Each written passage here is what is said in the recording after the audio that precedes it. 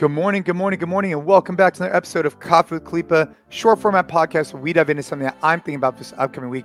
And of course, we're sipping on a little bit of coffee. Now, this morning, I'm actually using my new Yeti 10-ounce tumbler. And I never thought I would ever drink coffee out of a 10-ounce cup. But man, this thing is awesome. If you're looking to get one, I'd recommend the 10-ounce. It fits in your hand really easily, easy to travel with. But all right, on to the topic of the day. And today's topic is about this idea of, is your house clean, and why are you pursuing new things when you have opportunities that are currently right in front of you? And the inspiration for this came from a conversation I literally just had 5 minutes ago before I jumped on the mic here with a gym owner. And this gym owner was asking me questions about how can he expand into corporate wellness.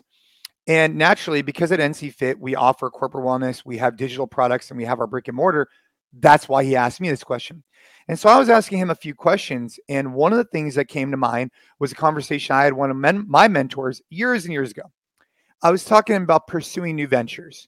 At the time, I think we were trying to pursue overseas venture. We were trying to do an opportunity in Dubai. And the gentleman just asked me a really simple question. I thought this was really helpful. He said, "Hey man, is your house clean? Is your house clean? And are you optimizing your current business before trying to take on these external things?" And it made me reflect a lot. And it was the exact same conversation I was having with this gentleman, where his house was not clean. He had things out of order.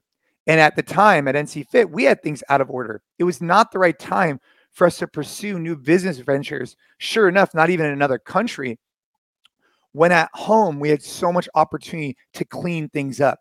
And as I'm talking to this gentleman who's looking to pursue corporate wellness, it was clear as day to me that if he's running today a non-profitable business, which he was, it's easy for us in business to immediately think that the way to get out of a non-profitable situation is to pursue additional revenue streams or to pursue additional opportunities. But the reality is that the best way I've found to improve a situation, if you're not profitable and not optimizing, is to hone in and focus on that. It's very difficult, and it might ruffle some feathers, and it might be challenging with your team because whatever you're currently doing is not working because you're not profitable. You're not running a sustainable business.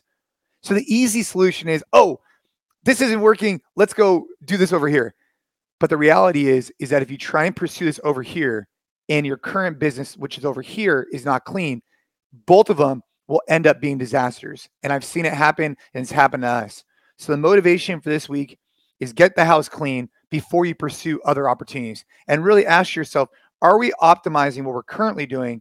And if you are, hell yeah, go seek out those additional opportunities like corporate wellness or whatever else you want to do.